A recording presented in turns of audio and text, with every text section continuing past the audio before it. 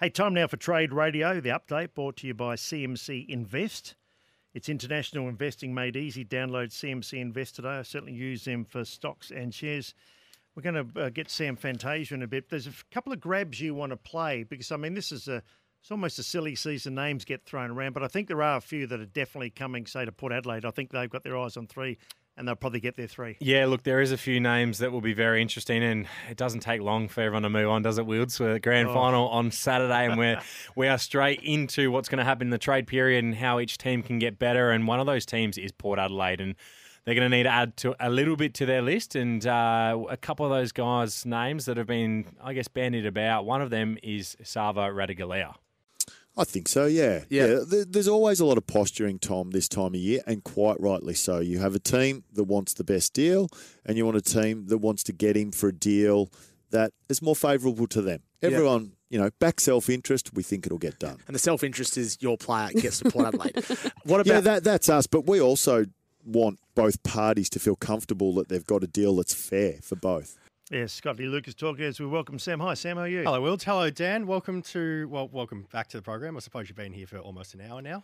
Yeah, no, it's been a busy day, but a busy weekend. After, as I said to Wills just before, after the AFL Grand Final, everyone moves on pretty quickly to what their team will look like next season. So, Scotty Lucas there talking about confident in getting the deal done for Asava Radigalea. Yeah, absolutely. So Asava, 25-year-old utility, 75 matches. He tried to get to Port Adelaide last year, but obviously they held him to his contract. And you often see when players try to get to almost the Bryce Gibbs special where they try and get out a year early, they often do get to their club of choice. I'm not sure if did Tim Kelly, did that happen? Yeah, it did. Yeah. Tim Kelly stayed an extra year at Geelong, which probably it really did help Geelong because they got even more for him the next season from West Coast. And if you ever think about it now, wouldn't Asava have been handy this year for Port Adelaide? Yeah, just the perfect fit. Chris Scott wants him though. Do you think he's just posturing, or he really does want him and perhaps play hardball, get a little bit more for him? No, I think Scotty traditionally has done this with all players along the journey. So if the deal is right and they're trying to get a good deal for him, then it will certainly happen. Sam, you got a lot of grabs. Tom Duday, another one of Scott Lucas's. Let's have a listen to what he had to say. Free agency opens on Friday with the official trade period starting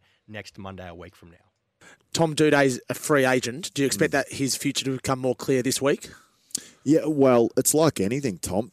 It becomes, as each day goes by, it's more important to get it done because we have a deadline with the free agency period. So, we need to move on that. Is he a must, Dan, Tom Duday? He probably won't come back, to mid-year to late year? Yeah, it's a challenge. A couple of ACLs now on that knee. And you're the man to talk to him about. Yeah, I don't know if he's a must, if I'm honest. Yeah. But it's still important. It's still an important piece. And we see every team that's competing every single season usually has one or two go down in each area. And so that just shows the depth is important. And if they can hang on to him, then it'd be great. But it is getting to that pointy end now. It's going to be tricky for the Crows next year as well with, Murray and Butts having their injuries, and then you've got Ball-Ace and Worrell. So if you do lose Duday, you'd probably expect him to be right for round one next year. Yeah, Keane stepped up well. Yeah, he did. But then if you lose Himmelberg as well, which we're about to talk about, who's another one who could potentially swing down back, then they were already light on in players there.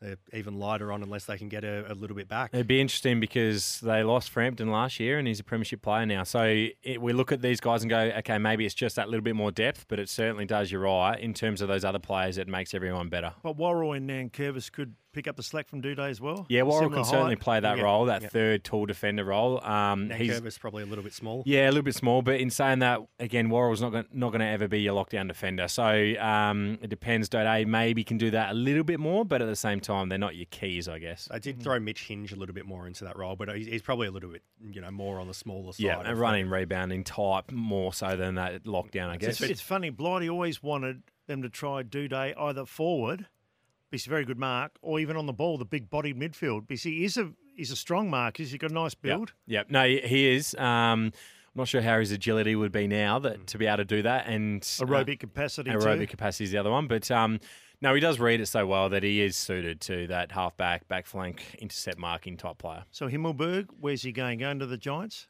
It's a really interesting one. I mean, we'll hear what Jason McCartney had to say about this. Yeah, good question. Pretty exceptional, those two boys, weren't they? They're all right.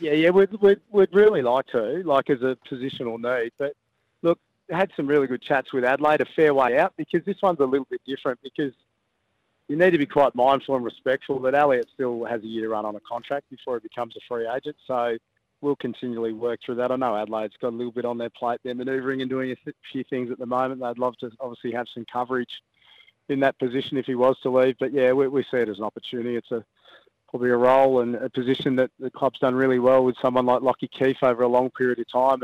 And you think Elliott, sort of similar size and plays a variety of positions, can just really add value to your group at 25 years of age. Win-win, I think. If Adelaide gets something for him and something for Elliott, he's not, just doesn't seem destined to break in. He's been a long while with the club and hasn't been able to make his mark. He's a big, tall lad. Once again, we thought he might be a centre-half back. But, it's an interesting one. I feel like I agree. If the Crows can get something for him, then absolutely go for it. But at the same time too, Harry's brother has signed on for 6 years at the Giants. And look, they wouldn't have had in the deal that we will get Elliott, but I have a feeling that would have been, all right, well, let's try and get your brother over here and feel pretty comfortable about staying here for the next 6 years. So be interesting to see what happens with that one. One last one. What's going with Tim English? Had a super year, All-Australian. Yeah, you can't lose him. If you're the Bulldogs, you certainly can't. He's from WA, so that will be a very interesting watch. We have a little bit on Tim English from Andrew McDougall, I think it is. That's right, he's player manager.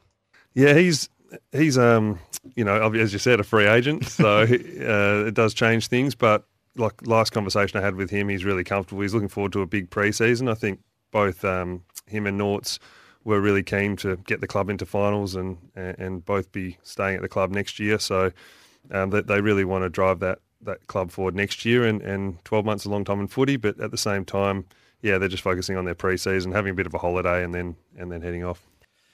Yeah, Tim English, he's a form ruckman, wasn't he? Outstanding this year. Yeah. Only one who could probably hold a candle into it this year was Rowan Marshall, and then the big fella at GWS towards the back end of the year as well. Kieran Briggs. Kieran Briggs, he had a great little purple patch. He did have a good patch. Max Gorn, when Grundy went out of the team, showed how good he is as well. But you're right, Tim English covers the ground so well, and that's what we're seeing from the ruckman nowadays that are having a real impact on games. Collingwood does the same thing with Darcy Cameron, and Big O's getting around pretty well too. So it's why English was so dominant this season, and they, as the Bulldogs, if they want to keep competing, they need him in their team. Yeah, well said. Now, Beaumont Tiles are giving away a trip for two to America's footy's biggest game worth over $70,000.